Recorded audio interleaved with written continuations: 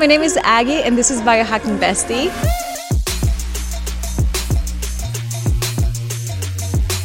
The one-stop shop for a modern queen, where you can find biohacking courses, self-growth courses, and where you can find the most incredible community of women so you can hit all of your biohacking goals and beyond.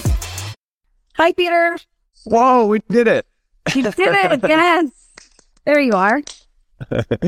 How are you today? Thank you for joining me. So good to be here. What a pleasure. Can you hear me okay? I can hear just fine. You're breaking my Instagram live cherry. This is the first time I've done this. I'm someone's first for Cheers. It sounded super inappropriate. Hey, so your ability to challenge people's limiting beliefs is not comparable to anyone else. And I'm so Well, thank you. You worked with the biggest names out there, and we know that I'm name drop, but it's just that there's no way I can afford Peter. So I'm still happy to have you here. How are you? I'm doing great. All things being considered. I am blessed to be somebody who loves my home. So this is sort of business as usual for me. You've been training for this year. I saw this meme. It's like all the introverts, we've been training for this our entire life. Yes. Who knew social distancing was my favorite pastime? So, Peter, you've been called the mind architect. You've been called the Marie Kondo of the mind. What does that mean? It's a great question. I really came up with the title because I thought so many other titles that people had would been sort of contaminated with meaning, right? There's like life coach, spiritual teacher, guru, and I just really looked and broke down what it is that I'm actually doing, which is looking at these deep programs of everybody's subconscious mind, right? If you're human, you're going to be dealing with these things that I help people to transcend and get beyond. So, and it really was, I used to love drawing. It's sort of one of my pastimes as a kid. And so I, at one point, thought I would get into architecture. And I love the idea of taking something and creating in space, right? Like if we're given space, a blank canvas, we get the opportunity to create. So what I was looking at is like, what's the space that people live in here? Like this is the ultimate space. It is our ultimate home. And for the most part, with no judgment, most people's creations aren't that empowering. So I wanted to do some tenant improvements and really help people to create a much more vital, a much more free, a much more enlivening space to live in. So mind architecture seems to be the appropriate title. Oh, so good. Okay, so yeah, I feel like I'm going to take one for the team because I feel like a lot of people are going through similar things right now. So I'm living by myself. I feel lonely and I feel scared. Okay. And I know that this is where you come in and see like, oh, actually. Right. Yeah. How do you, is that a limiting belief, that the fact that I'm feeling lonely and scared right now? No, I think it's a very appropriate belief, and beyond the belief, it's really an experience, right? Feeling lonely and scared is an emotional state. It's not really something you believe. You might believe in, Christianity. You might believe in other realms and UFOs, right? These are beliefs, but what you're feeling is scared and alone. So I think given what's going on right now, it's very appropriate. What I would want to look at is to how accurate it is, right? Like, so people's feelings, I totally allow people to have their feelings. We're sentient beings. We feel. That's what we do. What I like to inquire about and investigate is the validity of feelings, because feelings, I tell people, feelings are just a terrible indicator of truth, right? Just because we feel something doesn't mean it's the way it is, but we're sentient beings, as I said. So we tend to lean a lot on our feelings as the precursor to the choices we make. So one of my terms and one of my expressions I say is that life will present you with people and circumstances to reveal where you're not free. Right? Now, if you really get that, it's a very profound way to relate to life. So if ever we get triggered, if we get upset, if we get scared, if we feel lonely, if we get angry, whatever it is that we experience by virtue of something outside of us, some external stimulus, it's basically revealing where we're not okay with something, right? In lay terms, you saying that you're scared and you feel lonely, those feelings themselves, I want you to understand, aren't the problem, right? A lot of people right now could totally relate to you. They feel scared and they feel lonely. What I want people to understand is there's no problem, zero, zilch, with feeling scared and lonely. The problem is when you don't want to feel scared and lonely, right? So it's our resistance to emotions and feelings that generates the suffering. And my work is to dissipate, remove, completely eradicate suffering, which last I checked is a pretty cool thing to be able to do, right? Like, so if you can live in a complete state of bliss and happiness and peace, then, I think you're pretty winning, you're winning in life, right? So there's two things we want to do here. We want to recognize you feel scared, you feel lonely.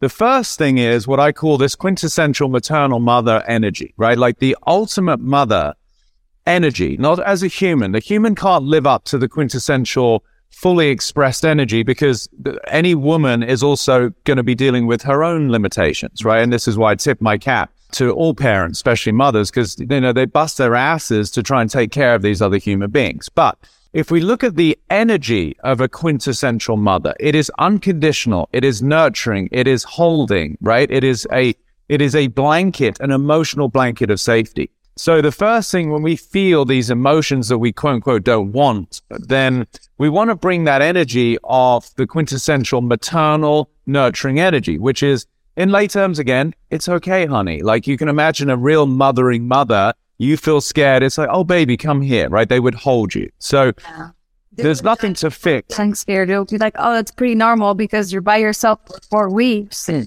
Yeah.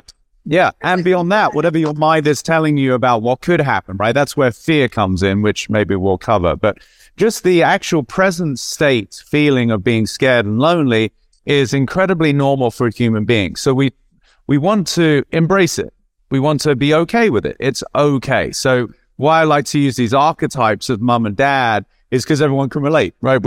I'm assuming everyone was a kid at one point and they had parents, right? So everyone can go, oh yes, I know those moments. I hope everybody had those moments where they felt completely held by the mothering energy. So whatever you're feeling, it's okay. We want to bring that sense of love, acceptance, compassion, and as I said, just this sort of embrace that it's okay. That immediately, if people really get that, it should bring some relief, right? It's okay to be scared, right? The resistance is what creates, as I said, the internal angst, the suffering, the restlessness, like, oh my gosh, the feeling that I've got to do something about it. I'm scared and this is bad. So some people get on their phones or trying to avoid that as well. Distractions, drinking, smoking weed, eating, people do all sorts of things to get away from their feelings, right? Which is ironically why I think this period that we're in, where everybody is being forced into the cocoons of their own home, is a very profound time to sit with your own emotional body, to sit with your own feeling state and be okay with it. I often give this metaphor. I said, if you were to throw a dinner party and you had to invite all your emotions, right? And you're going through the guest list and it's like, oh yeah, I'm going to bring happiness. Oh, of course. Oh, and fun. He's awesome. And I'm going to bring humor and positivity. Always great. I'm going to bring intelligence, or insights. They always have great things to say at the dinner table. And joy is awesome. But then you get down the list, you're like, oh shit, do I really have to bring sadness? Anger? I don't know. That gets pretty messy when anger's at the table. And then depression. I don't know if I want to invite depression, right? So we start to get we cherry pick, we select the emotions we want. But that's not how life works. Yin and yang, male, female, right? There's a duality to everything. So the most powerful human being, as far as I'm concerned, is the one that can make space for all of them, to make space for all your emotions. It's okay that you feel a little sad. Now, what happens is as you integrate, make space for you accept, you invite to the dinner table with all your other emotions, that feeling of scared or loneliness, it starts to dissipate. It doesn't carry the same charge because it's okay. It's just part of the tapestry, this rich palette of emotions that we all have as human beings. So just as we can stare at the sky and we're okay with clouds or a thunderstorm or just a spattering of these little white puffs of clouds, whatever is coming and going, we recognize that it is part of the whole expression of weather. We may have preferences, of course. So likewise with our emotions, but we understand that we can't just have sun. Even in LA, we don't always get sun. I mean, most of the time. So it's rainy. Yeah, today it's cloudy. It's like, okay, and that's an expression of life. So the degree to which we can make space for the expressions, all the expressions that we have as human beings, is that quintessential maternal energy of like, honey, it's okay. And that gives breathing room. Then we can get into the paternal, the father, the male energy, which is the fixing. I want to do something about it, right? Like, I don't want to feel this, and let's understand it. Why are you feeling scared? What is the deep-seated fear, right? That's more analytical. But unless you start with the embrace, unless you start with the integration, then you're always reacting. You're always trying to run away from something, which is how most people, of course, live their lives, sadly. Which is why most people are exhausted. Sit down and feel their feelings, and that's just to be with, just to be with ourselves is such a beautiful exercise, because this is maybe another topic for another time, but like relationships, right? The number one thing I probably deal with, even though I'm dealing with these high-end performers in life, is I'm usually dealing with some kind of relationship, right? We experience life because of relationship, not just with people, how I relate to time, how I relate to my environment, how I relate to money, how do I relate to my body. We have relationships everywhere.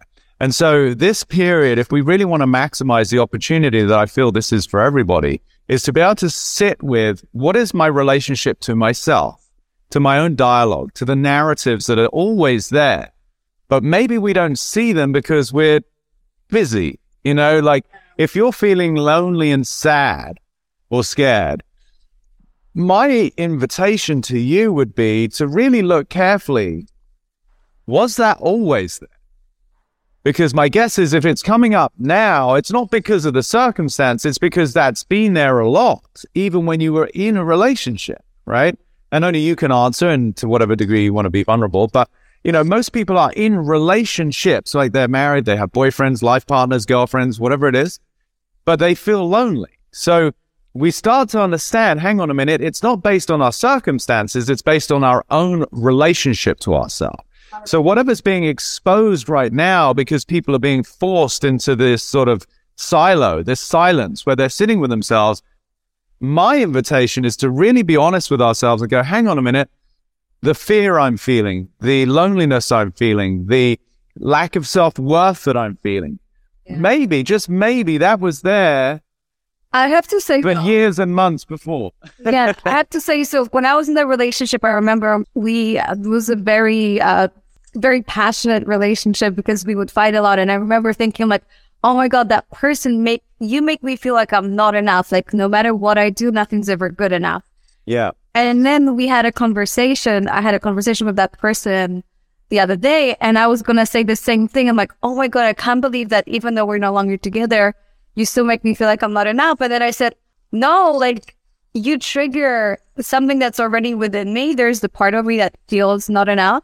And hang out with you, just being my mirror, because every time I hang out with you, you make me feel like I'm trying to like prove and like win your attention and love.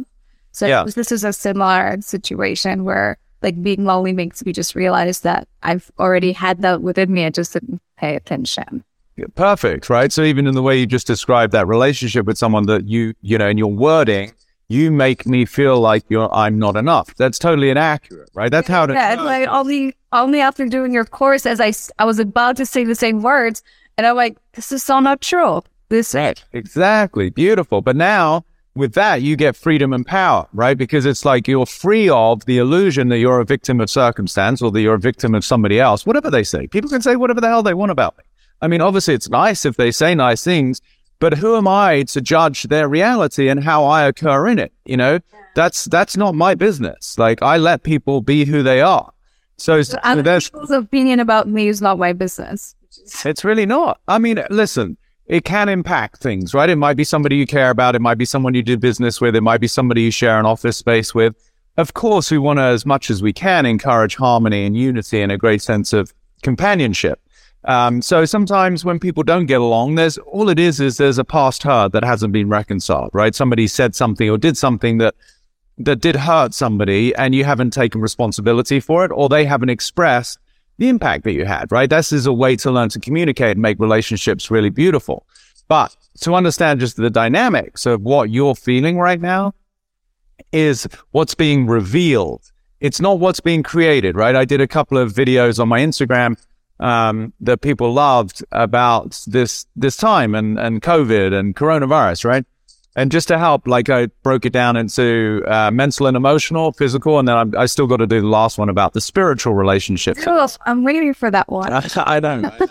Well, I was under the weather myself. I had some mild symptoms, so which just passed, right? Again, to whatever degree. It's okay. There's a lot of. Like I'm No. Just keep a distance. There's a lot of nonsense out there. But anyway, so my point is, in sharing about the whole virus, I was saying the coronavirus isn't creating despair. It's not. It's revealing the despair that's already there, right? So the fear that most people walk around on the planet every day under the illusion that life is great and they had their jobs and they could go to their restaurants of choice and they could go on holiday and travel on airplanes. All of the things that were previously available to us. What I'm asserting is that beneath the surface, there is, as every human being is primal, is a restlessness, a dis-ease, an absence of true freedom, right? And that's the beauty of this time, is that we get to really open that up and find where can I establish a greater sense of real freedom and peace regardless of circumstance. It's not dependent upon my ability to, go to Turks and Caicos on vacation or, like that is not where I find my joy. My joy is in me and it's fun to go there. Do you know what I mean? But we're not dependent on circumstance. Yeah. I mean, it's the biggest challenge, but I love, because people have this biggest hallucination or this illusion that back in the day, we were in control of things and we're certain of things. Right. People are like, these uncertain times. Can you talk about it and how you see Corona not necessarily being the uncertain times? Yeah, I mean, it's one of the main pillars of my work, how I got to where I got to. I was in a relationship and I thought, I was in a good relationship with love and all of the things that we'd want in a romantic relationship. And to cut to the chase, she decided one day she was going to leave and I sort of fell apart. And what it brought to the surface was what was already there, which is what I'm saying here. What was already there was my fear of loss, a very, very deep-seated fear of loss. Why? Because my parents had died when I was very young. And so that was part of my relationship to value, right? Like these are my role models, my mom and dad, and I was young. So anything of value in my brain's perception was something that I had to hold on to and make sure I never lost. So here comes along somebody that I thought I was in love with and what I understood to be love at that time. And then she goes, which triggers the fear of loss that was already in me, right? I didn't necessarily feel it because while she's there, there's the illusion of security, right? So this is what I'm speaking to here is there's the illusion of security, the illusion of companionship that is being brought to the surface now when people are feeling the absence of them. So the uncertainty part, what I realized is, it took me a while. It took me a couple of months of my own suffering and sleepless nights and frustration. But what I realized is the very nature, the very fabric of life is uncertainty. That's its nature. Like that doesn't change. Like it's saying that like fire is hot. Like we all know that, right? Like fire is hot. Like it's an inherent, an innate quality that belongs as part of the characteristic of fire. So life, its very nature is uncertainty. Now, this is where it gets tricky. That doesn't change. That's always the way. And as human beings, we have a brain that is designed to predict, to protect, right? If we can try and figure out what's going to happen, the illusion is that I can protect myself and stay safe. That's the illusion. Yeah. Right. But it's always illusory and transitory, right? Because maybe you have a job that gives you a sense of security and there's a great sense of like income and like, oh, I feel safe. But are you really safe if that job is pulled away that you no longer feel safe? Or was it just transitory, right? And I'm not denying that it makes life easier and you can pay bills. And of course, this is all, very important. But we're looking at the emotional experience of myself as a human being, independent of circumstance, right? Assuming nobody's starving. Like, there are certain needs like Maslow's hierarchy, which maybe people are familiar with in psychology. As long as you've got some kind of food, some sort of shelter, then basically everything else is trappings, right? Like, it's like you have the new phone or the old phone. That's not what your survival is dependent upon, right? For your ego, it might feel like it. But so once assuming, and I know a lot of people right now are legitimately struggling with some of that, food and shelter, right? For which I have immense amount of compassion, and I hope collectively we can all help each other. I'm doing my part for people that are in my life that are struggling. So, but beyond that, if we're just dealing with the emotional part of this, then the grappling, the trying to figure stuff out is for emotional security. It's not for physical security. It's like the ego that is scared because it's projecting worst case scenarios, right? Like one of my quotes, I say, most people are trying to avoid a bad future that hasn't happened yet. And that's just where the brain is constantly trying to figure things out as a form, as a mechanism, as a survival mechanism for self-preservation. And that's okay, but what I want people to see, to come back to the question, is if the backdrop of life is uncertainty, and then at the forefront we have a mechanism of the human ego and the brain of trying to figure it out, you start to see why people are exhausted. Because it doesn't matter how hard you try to figure it out, you can't. Why? Because life is uncertain. So, and this was just like a good reminder to everyone that this what you never know. Like last month, I got back from Africa, and I was like, had all these plans. I saw you, we were just, sunbathing, doing acro yoga, and then 4 days later, we're all locked up in our houses. I haven't seen another human being for weeks, right? Yeah. So now where I want people to get from this is it's one thing to understand that the nature of life is uncertain and that the nature of the human brain is to try and predict. It's another thing to be able to reconcile that, to find peace with it, right? To go, oh, wow, life is uncertain, and it doesn't matter how much I try to figure it out, I can't. So where freedom comes in, which is my main product, is buying, it's up. It's so good. It's just my main product is to be totally free from the shackles of our own subconscious, right? There's nothing as far as I'm concerned that is more priceless than that. To have true inner peace is what people are looking for. They're looking for it through the illusion of external circumstance, right? When fill in the blank, right? My body's right. I have the right partner. I have the right job. I have the big enough home. Then I'm going to be free. Well, no, then you're a slave to circumstance, and that's exhausting. So understand life is uncertain by virtue of being human, for which reason it's okay. You're always trying to figure out what's going to happen to protect yourself, but that's exhausting. It's also futile. So freedom is, can I be okay not knowing what's going to happen? And that is where we have to develop a lot of trust and patience and faith to realize that we are specks. We're specks on a bigger speck called planet Earth that is a speck in the solar system, that is a speck in the galaxy. And you know what I mean? It's like we're really tiny and we're trying to figure everything out all the time, which is okay. That's what the human brain is designed to do. But it's an exercise in futility, and it creates the cascade of physiological upsets and imbalances that people deal with, from anxiety to worry to fear to concern to apprehension to IBS to, all of the things that happen by virtue of a system being in a constant state of fight or flight. So I'm sitting at home on my couch, eating ice cream and feeling love. Sounds great. And I was feeling like, oh my, and I have, and my mind is telling me, okay, it's another month. Yeah.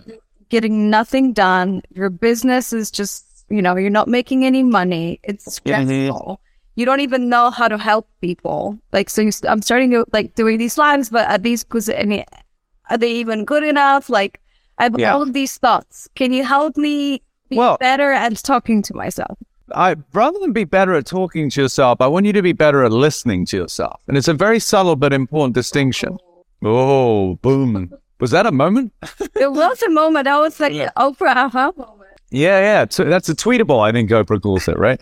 So everybody tweet that, right? So it's not about having better self-talk. I want you to consider the talk is automated because your subconscious patterns generate thoughts.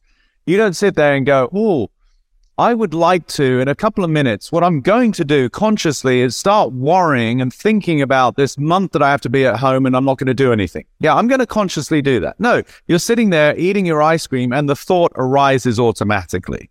Where you don't have power like most people, and this speaks to relationships, is you don't listen to that thought, you react to it.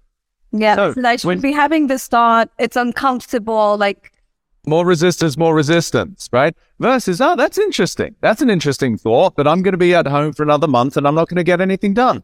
Is that true, right? You get to, so I like people to investigate their thoughts, which is listening. It's like how relationships don't work. They don't work is because people don't listen. They react. Somebody says, well, you should do this and you should go to the gym. And they're like, well, fuck you. You should do it. So they're not listening.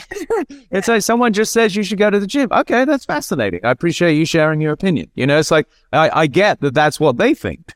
That's their reality. I appreciate it. You know, thank you. That's very generous. You know, you let me into your world and what you think I should be doing with my life. That's actually, it's kind. Right?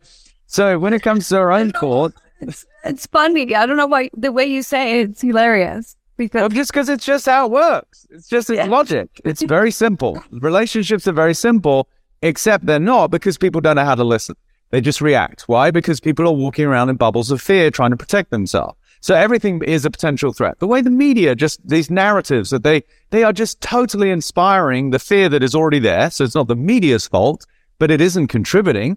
You know, it's like last week, the Surgeon General was saying, this is going to be the worst week, like Thursday and Friday. Trump and the Surgeon, this is going to be like 9/11. Lots and lots of deaths, like this, like really macabre tone and like, get ready. Then it's Tuesday and they're like, hey, there's light at the end of the tunnel. It's like, wait, what? What just happened? And then the market rallies for 4 days. Who the hell knows what's going on, right? Like, so the point is, listen, the pinch of salt expression, you know, take everything with a pinch of salt, like meaning don't necessarily take things for gospel. The trouble is when it's in our own skull, it's so close to us that we believe everything that we think. But it is a very intelligent mind that can entertain the thoughts that it has without believing them, right? So first of all, if we just to break down what you said, well, I'm going to be here for another month. Now, we don't even know that's true. Right? 2 or 3. It could be less. Listen, you could die of a heart attack because you're eating too much fucking ice cream in like a week. I don't know. So don't worry about it, right? Do you see what I'm saying? So we just start to have like this inquiry. We start to question our own dialogue because honestly, humans are full of, you know what? Like most people just lie. They just lie. Hey, New Year's resolutions. I'm going to get in shape and I'm going to do this. No, you don't. No, you quit like a week after. It doesn't make you a bad person, but your words don't carry any value. This is when I help parents understand why their children don't listen to them. I'm like, because you talk out of your rear. You make promises for things that you don't keep. You make threats that you don't follow through. And your kids are like, hey, why should I listen to them? Nothing they say actually is true. Okay, that I just went on a bit of a rant. But the point is, you want to be able to have the discernment. It is about discernment to listen to what people say without taking it as fact. It's not fact. I'm sorry I'm laughing, but it's just, I think it's my nervous reaction to everything you say, and it's like really hitting home. Okay, good. It's making me like, in a way, uncomfortable, and it causes me laugh. Yeah, because, well, truth will do that. Truth will, you know, it's like I had a buddy of mine when I was a trainer years ago, flying around the world, keeping these celebrities in great shape. I had a buddy of mine who was a celebrity trainer like me, right? So he comes to me, he's like, hey, dude, you need to help me lose 20 pounds. And I'm like, no, I don't. He's like, what do you mean? I said, well, you know, I don't need to do anything. He's like, well, no, I need to lose 20 pounds. I'm like, no, you don't. He's like, what? I said, you don't need to do anything. Look at the energy of need. Need has got so much resistance. I need to do something, right? It's forceful. It sounds like I don't want to, but I have to. Like, right. Yeah. Have to, need, should, supposed to. They're all bedfellows. They all create just resistance in our body. So I said to him, dictionary. Yes. Need. Push. So he got it because he knows me and he's like, okay, fine. Well, I want to lose, 20 pounds. I'm like, okay, great. That's awesome. What are you doing about it? And then he goes, well, we were just shooting in Europe and I came back. And so now if I go to the gym, because I'm at the gym all day with my clients, so then if I stay to work out for myself, my girlfriend gets upset because I don't see her. Like he comes up with some bullshit story, right? Which is justifiable. It's a good reason, but it totally showed me he doesn't want to lose weight.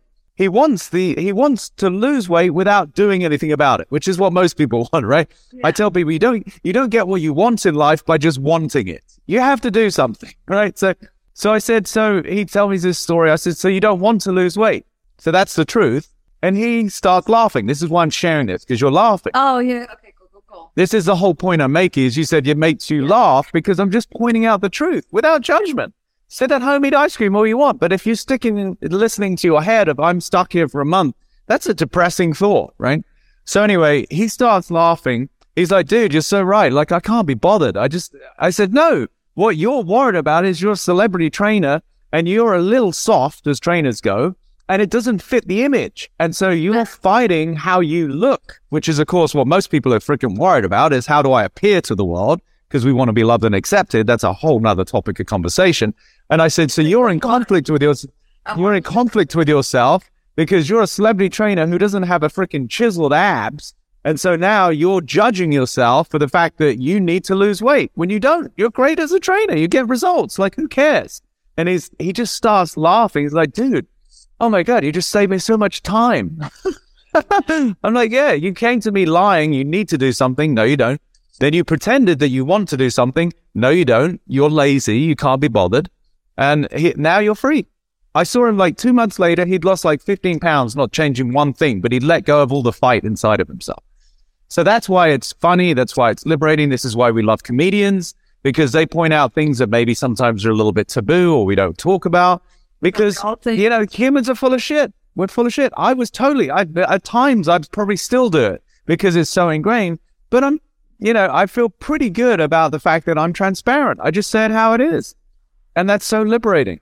It's so true about losing weight, because back in the day, like whenever I feel like, oh, I'm putting on weight, I need to like go on a diet, that actually triggers even more, like me wanting to eat more. And in a way, like it makes me feel like it makes me put on more weight, because I'm just all of a sudden I feel like now I need to watch what I eat because I'm like getting. Yes. But the part of you that's having that conversation is not you. That is ego, because it's worried about its value asset to the world. Yeah. Human beings are designed to try and be loved and accepted. This is the biggest illusion. Why? Because we think we're separate. So if we think that we're separate, now I have to do what I think I have to do in order to be accepted by the gang. Now, for a woman, how much of that pressure of value is put on your sexuality, on your appearance, on your physique, right? It's insane. The amount of pressure that women are under to try and appear a certain way to fit into a gang that, by the way, you're already part of. It's not even fitting in, but when you look on Instagram, for example, all the women that make so much money through like blogger women, the ones that base their business on their looks, and way better engagement, have way better deals versus the ones that just, Yeah, good for them. But that doesn't mean they're successful internally. See, we got to redefine what it means to be successful. I want to talk about it. Okay, great. Yeah. Well, I just feel like, we don't know, but somebody who's got 2 million followers and every picture is of them in a bikini, or whatever, which is fine. I mean, like, everybody do whatever they want. Like, I've got no judgment, but we don't know what that person's personal experience is. It could still be scared and lonely. It could be depressed. It could be anxious. I don't know. So there's so many assumptions. It's the emperor's new clothes. It's like what we're dealing with right now. There's so much BS out there, from media to government. Everybody's got an agenda. Nobody knows who's really telling the truth. I don't know. I'm not a conspiracy theorist, but I promise you, So I like to ask questions. I like to question things, right? I don't just sit there and go, oh, okay. Yeah. Oh, that's true. No, I don't know. I like to listen. I like to use my own intelligence to have discernment. And I think if everybody from this could actually become a little bit more responsible, like I was saying to you, in the way that we listen, and then we actually start to create communion. We start to create conversations versus either reacting like no, or just assuming everything is true, right? Yeah. So anyway, the point is, I get back to the couch, back to the ice cream. Decided to listen to myself. Yeah, and just it's a very simple exercise. I ask everybody to put a question mark at the end of everything that you're thinking. I'm going to be here for a month, right? If you feel the energy of like, I'm going to be, especially if you say I'm going to be stuck here for a month, that energy is very heavy. It's confining. Our spirit is free. So if you have a thought that is confining, it is in direct conflict to the essence of our true nature, which is freedom. So now we feel uncomfortable. That is suffering. Think about what we do to humans when they misbehave, they break the law. We put them in a prison, right? It's the physical embodiment of constraint. But what everyone's walking around apparently free on planet Earth is in the constraint of their own subconscious.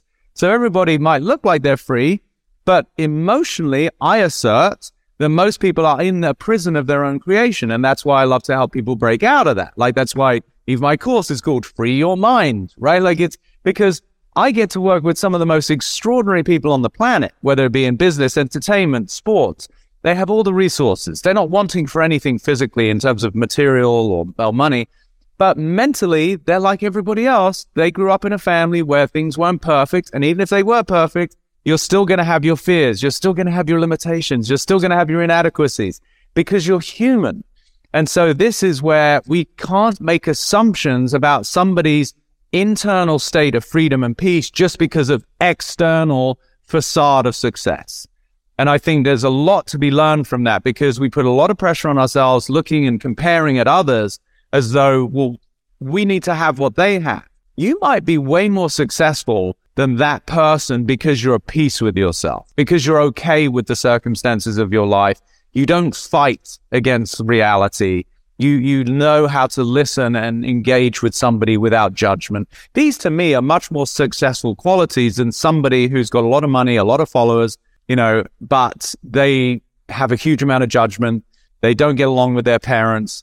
Whatever it is that is their facade, that to me is the antithesis of success. Success is real authenticity. It is peace of mind. It is being comfortable in your own skin to be you and to afford that to others, to come from kindness and let people be who they are. That to me is a successful human being. And can you share with everyone what's your definition of happiness?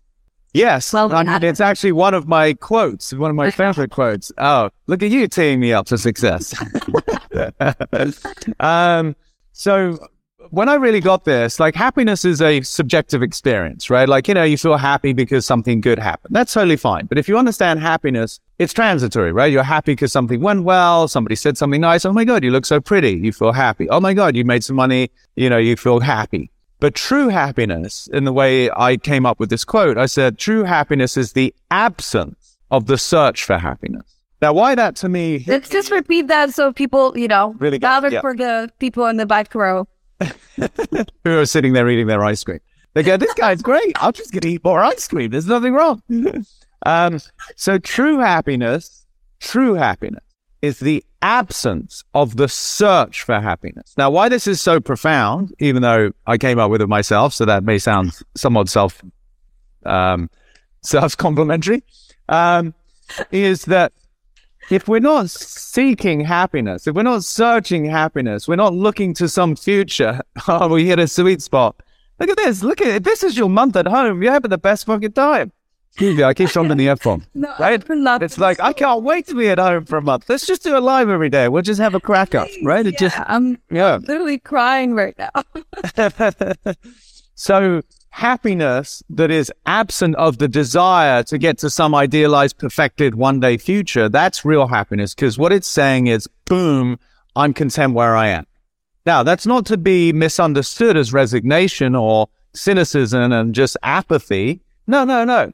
I'm one of the most creative, driven, entrepreneurial people I know, and I'm so content to be where I am. So the two can coexist. So true happiness is the absence. I'm not trying to be somewhere I'm not. First of all, that doesn't work. Have you ever tried, have you ever been in your future is what I ask people? But you're desperately thinking that that's where your happiness is going to be. No, wait, it's going to be awesome. Just wait one day when I finally lose that 5 pounds on my freaking love handles and da. Okay, great. How's that working out for you? It's implying that my happiness in the future means that I'm not happy today. That's called misery. And it never ends, because when you're in the future, that's the other thing that you have. For sure. Then you got to go and talk to your doctor and get a medication or, self-medicate. No judgment, but why do that when it's all made up, right? So true happiness is the absence of the search of happiness. What it's actually doing is eradicating time, right? This gets a little bit philosophical and esoteric, is if in the absence of seeking for something, I'm eradicating the stress of trying to get somewhere. I suddenly become in harmony with present time. I'm in the now, which we're always in the now. Like, it's just a funny conversation. People are like, hey, be in the now. I'm like, well, you don't have any effing choice. But you could be in your head talking to yourself about some idealized future, but you're always in the now. Hello, you're right there, right? So, but if you think that you should be somewhere else, well, now you're screwed, right? Because you're under the impression that what you're saying is where I am is not it. Okay, but where you are is always it. No. This isn't the way I want my life to be. Okay, but this is the way your life is, right? So you start to see that there's the ridiculousness of how people fight reality, but you can then wonder why they're fight miserable. something that doesn't exist, and the fact that you're not here doesn't exist. So it's like this whole. It's an illusory conversation in your head, but the reality of your life, the way your body is right now, the way your bank account is right now, the job you have or the job you don't have, the house, the fact that you've got, shit in your closet, whatever is going on in your life is the way it is. And I don't like the word perfect. I never say it's perfect. It is the way it is. And if you fight that, now you've got everything the way it is still, and now you're miserable, right? So it's like everything is the way it is and you're frustrated, right? Versus it's just the way it is. And if you don't like it, then do something about it. Like take action, right? Like I worked with some of my pro athletes. I've gotten to work with Navy SEALs too, right? Because they come in and they will do talking about performance and under stress. And they, some of the guys love the whole mindset thing that I talk about. And they have a motto, which is so simple. Deal with it. That's it. Deal with it, right? Because for them, lives are literally at stake. You don't sit there and go, oh my God, like I got hurt, like he hit me. It's like, meanwhile, your teammates are being shot, right? It's like, no, you deal with it, right? So right now, it's not easy. Okay, I got it. I'm the most loving, compassionate person you'll meet. I'll hold you, I'll hug you, but then let's deal with it. Let's do something, right? Let's handle it. Versus sitting there and feeling sorry for ourselves, which is totally human. It's okay. No judgment. This is why we need the mother to come in. They're there. It's okay. But then the dad comes in and goes, hey, I'm going to slap you on the ass and let's take care of some stuff. Right? So for me, it's like... Sounds like you grew up in Poland because that's a lot of tough love, It is a bit of tough love. I mean, I grew up without parents, so maybe that's like Poland. I don't know. It's a tough situation, right? Like there's a certain degree of the absence of mollycoddling and having shit taken care of for me. But listen, I mean, there's a lot of joking here. Obviously, I want to bring some lightheartedness to people today. But there's tough things to deal with as a human being. I am not free of the challenges of life. Put it that way. But I am free of the struggle with the challenges of life. Now, if you really understand that, it's very powerful. My life does not go exactly the way that Peter Crone wants it to go. There may be things that I'm excited about that don't work out. Okay, whoop-de-doo, do I feel sorry for myself and then go into depression? Or do I go, okay, well, apparently for reasons that I don't understand, that wasn't supposed to happen right now. And I'm okay with that. It is profound acceptance. Just as my quote about true happiness is the absence of the search for happiness, what we could really boil that down to is profound acceptance. I'm in harmony with the way that things are right now. Even in this situation, and I get it, people are struggling. My heart goes out to the guy who was running up and down the steps at Dodger Stadium selling popcorn. Like, what's that guy doing? I'm an empath. I feel for people who were barely making ends meet as it was, right? I don't know what these people are doing, and I can only hope and pray that somebody is helping them or they're dealing with it, right? Yeah. But even in the space of trying times, there is an opportunity to find harmony with reality, to not fight reality, to come together, to develop more trust, to develop more patience, to develop more humanity in the way that we support one another. And that to me is the greatest opportunity here. And despite all the loss that is happening for so many people, I hope that's the one thing we don't lose, is that this is an opportunity to develop more love and kindness for one another, including ourselves.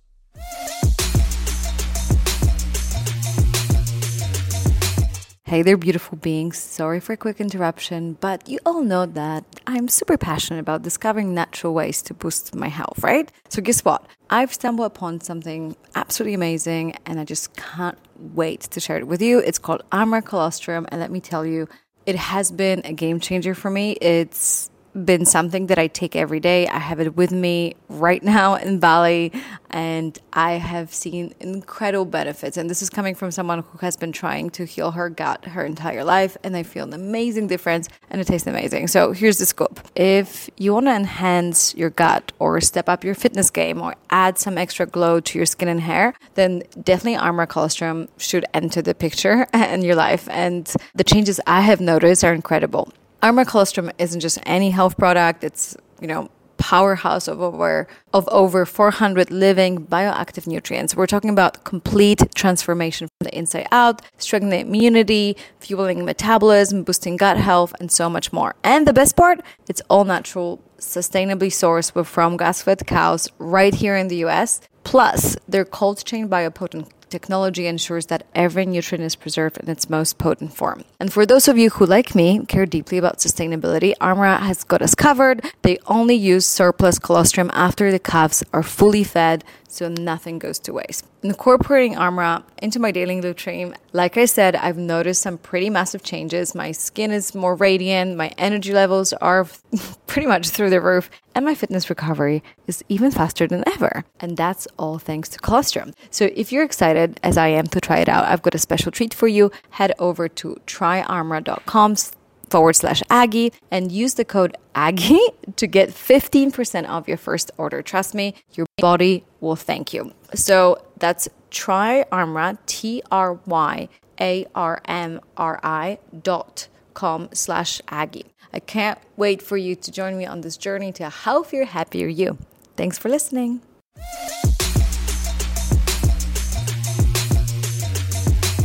How do you deal with the feelings of not being enough, not getting enough done, for example? Right now you're sitting in and you feel like, I want to deal with it and I want to be productive. I don't want to waste this time like watching TV. And then you just feel like you're not doing enough, and then you like guilt trip yourself for that. Like, how do you listen to yourself, and how do you talk to yourself?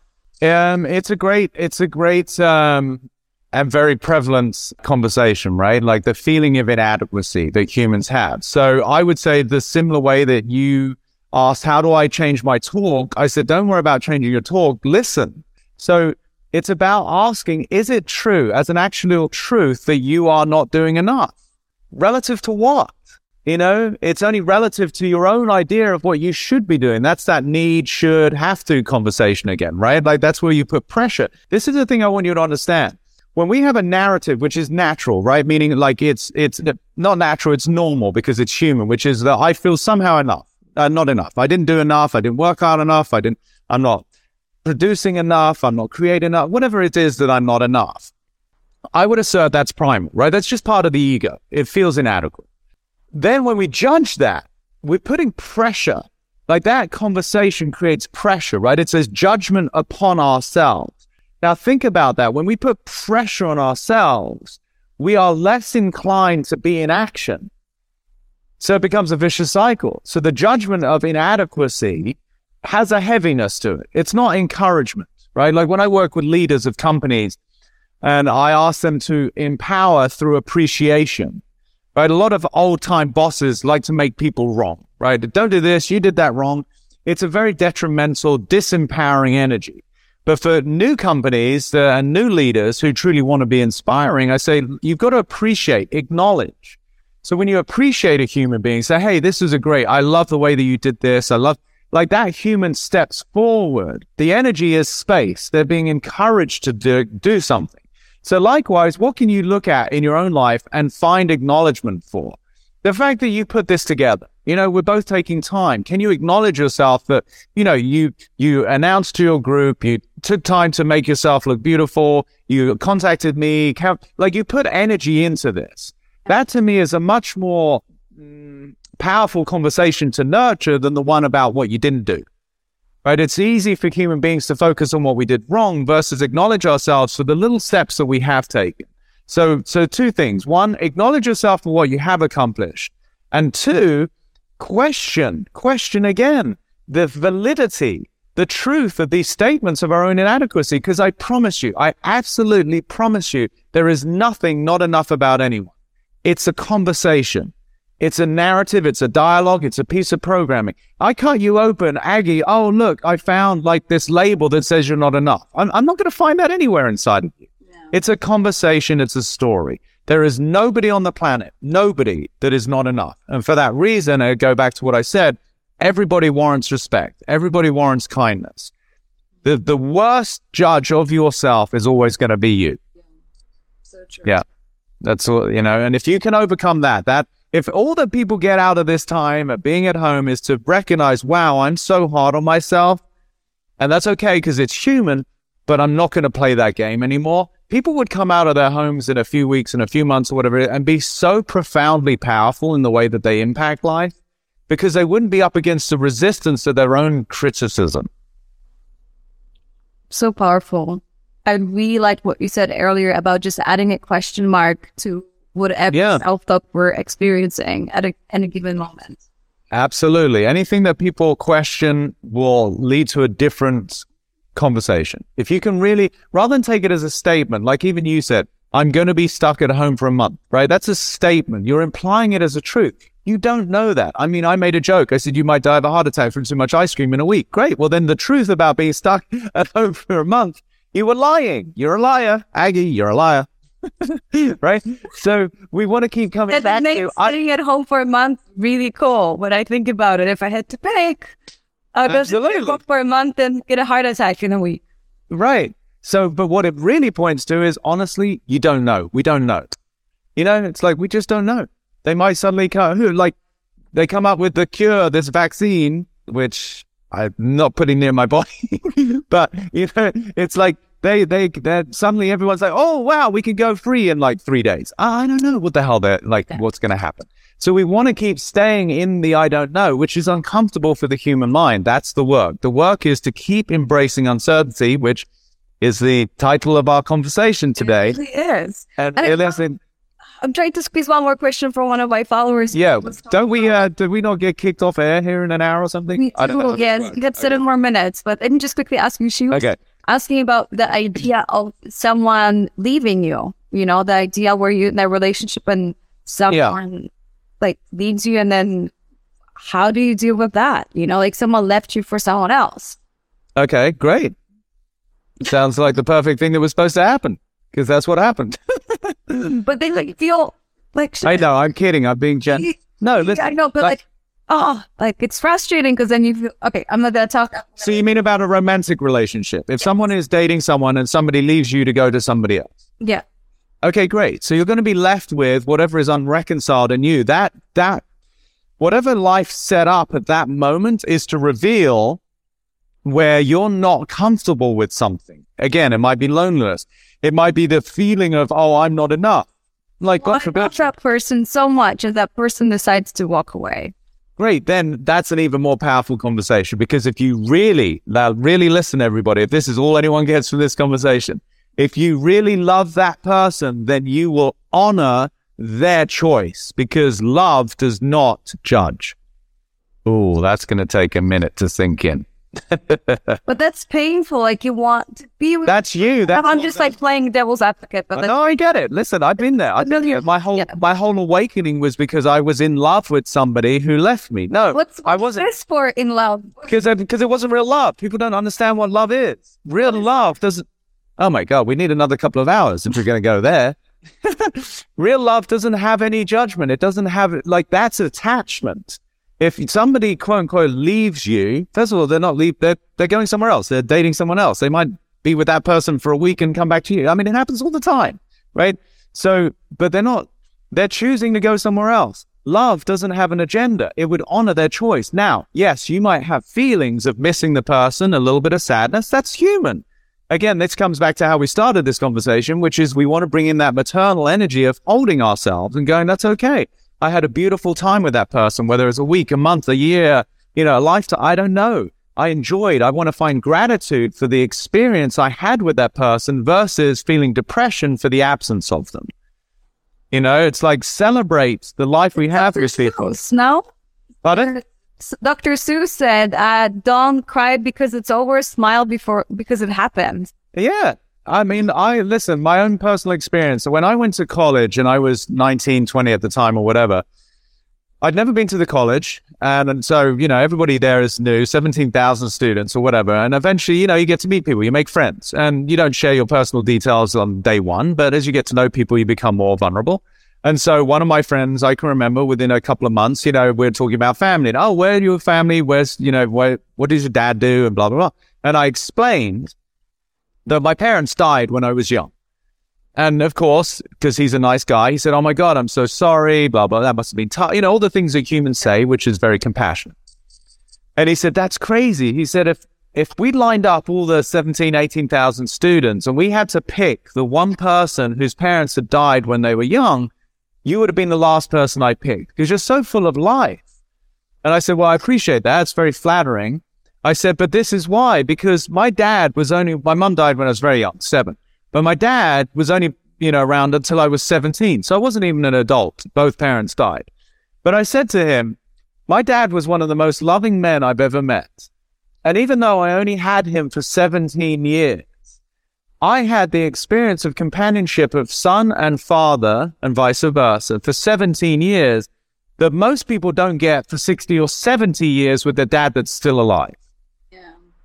So again, it comes back to the quality of interaction, the quality of engagement, the quality of our relationship. So we're greedy and human and we're like, oh, this is awesome. Like, why couldn't I have both? Why can't I have a dad that I have a great connection with and he lives until he's 120?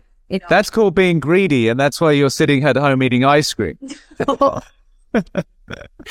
Peter. No, I'm messing with normal feelings when you have. Of course, wanted to I get it. Listen, I get it, but there's a much bigger game at hand here. One of the questions you sent, it was something about how do I help people who are single to find a loving relationship, right? Someone posted on your thing, and this is what we're talking about. The most loving, the most important relationship is the one we have with ourselves. So even in the absence of somebody leaving you and feeling the sadness, what you're developing is love for yourself. And that to me is the only way you can truly have love with another. Because until such time that we are totally at peace inside of ourselves with ourselves, then we can't truly be with another because there's going to be some attachment. There's going to be some form of dependency where I'm saying, I'll be happy as long as you're with me. But if you go, I'm not happy. That's not love and that's not a healthy relationship. That's why, Tom Cruise, God bless him. I worked with him for 5 years. I love the guy. And, when he said, hey, in Jerry Maguire, you complete me. I mean, boy, does that appeal to the romantics. But boy, is it such a disservice to a healthy relationship. Because if you complete me, you're saying, one, I'm incomplete, and two, if you go, I'm screwed, right? No, I'm complete. Oh my God, we don't have time for this, but you have some certain needs in your life, and you want to be with someone who fulfills your needs. Yeah, but listen, what are needs? I need to go to the bathroom. I need to sleep. I need to eat. Like in Ayurveda, we recognize 13 needs. Intimacy, for example. No, it's not a need. That's a desire. So that's a desire. That's a personal preference. We rely on community for sure, but that doesn't mean that you have to be sleeping with somebody. But I'm talking about even hugging, intimacy. Yeah, it feels good. I get it. But so does eating ice cream. It's not a need. It's not a need. It's a preference. And boy, I'm super affectionate. I love to hug. I'll be hugging people as soon as we're out of here, right? I love to hug. Be careful, everyone. Yeah, look out. Hey, watch out, Peter. The mad hugger, they let him out. He's free. He's loose. Wait, I want to quickly wrap up because we're going to get cut off. But if you enjoyed this conversation and Peter's mind, thought it was super helpful. Peter, you're amazing. I love you. I'm going to come over and get some ice cream when this is all done. The funny thing is I don't even have ice cream, but just the metaphor for Oh, it's a metaphor. Right. All right, whatever. All right, I love you all. Go. I love you too. Thank you for your time. Okay. Go on someone. I love myself. Ciao. I love myself and I love you too. Thank you for this.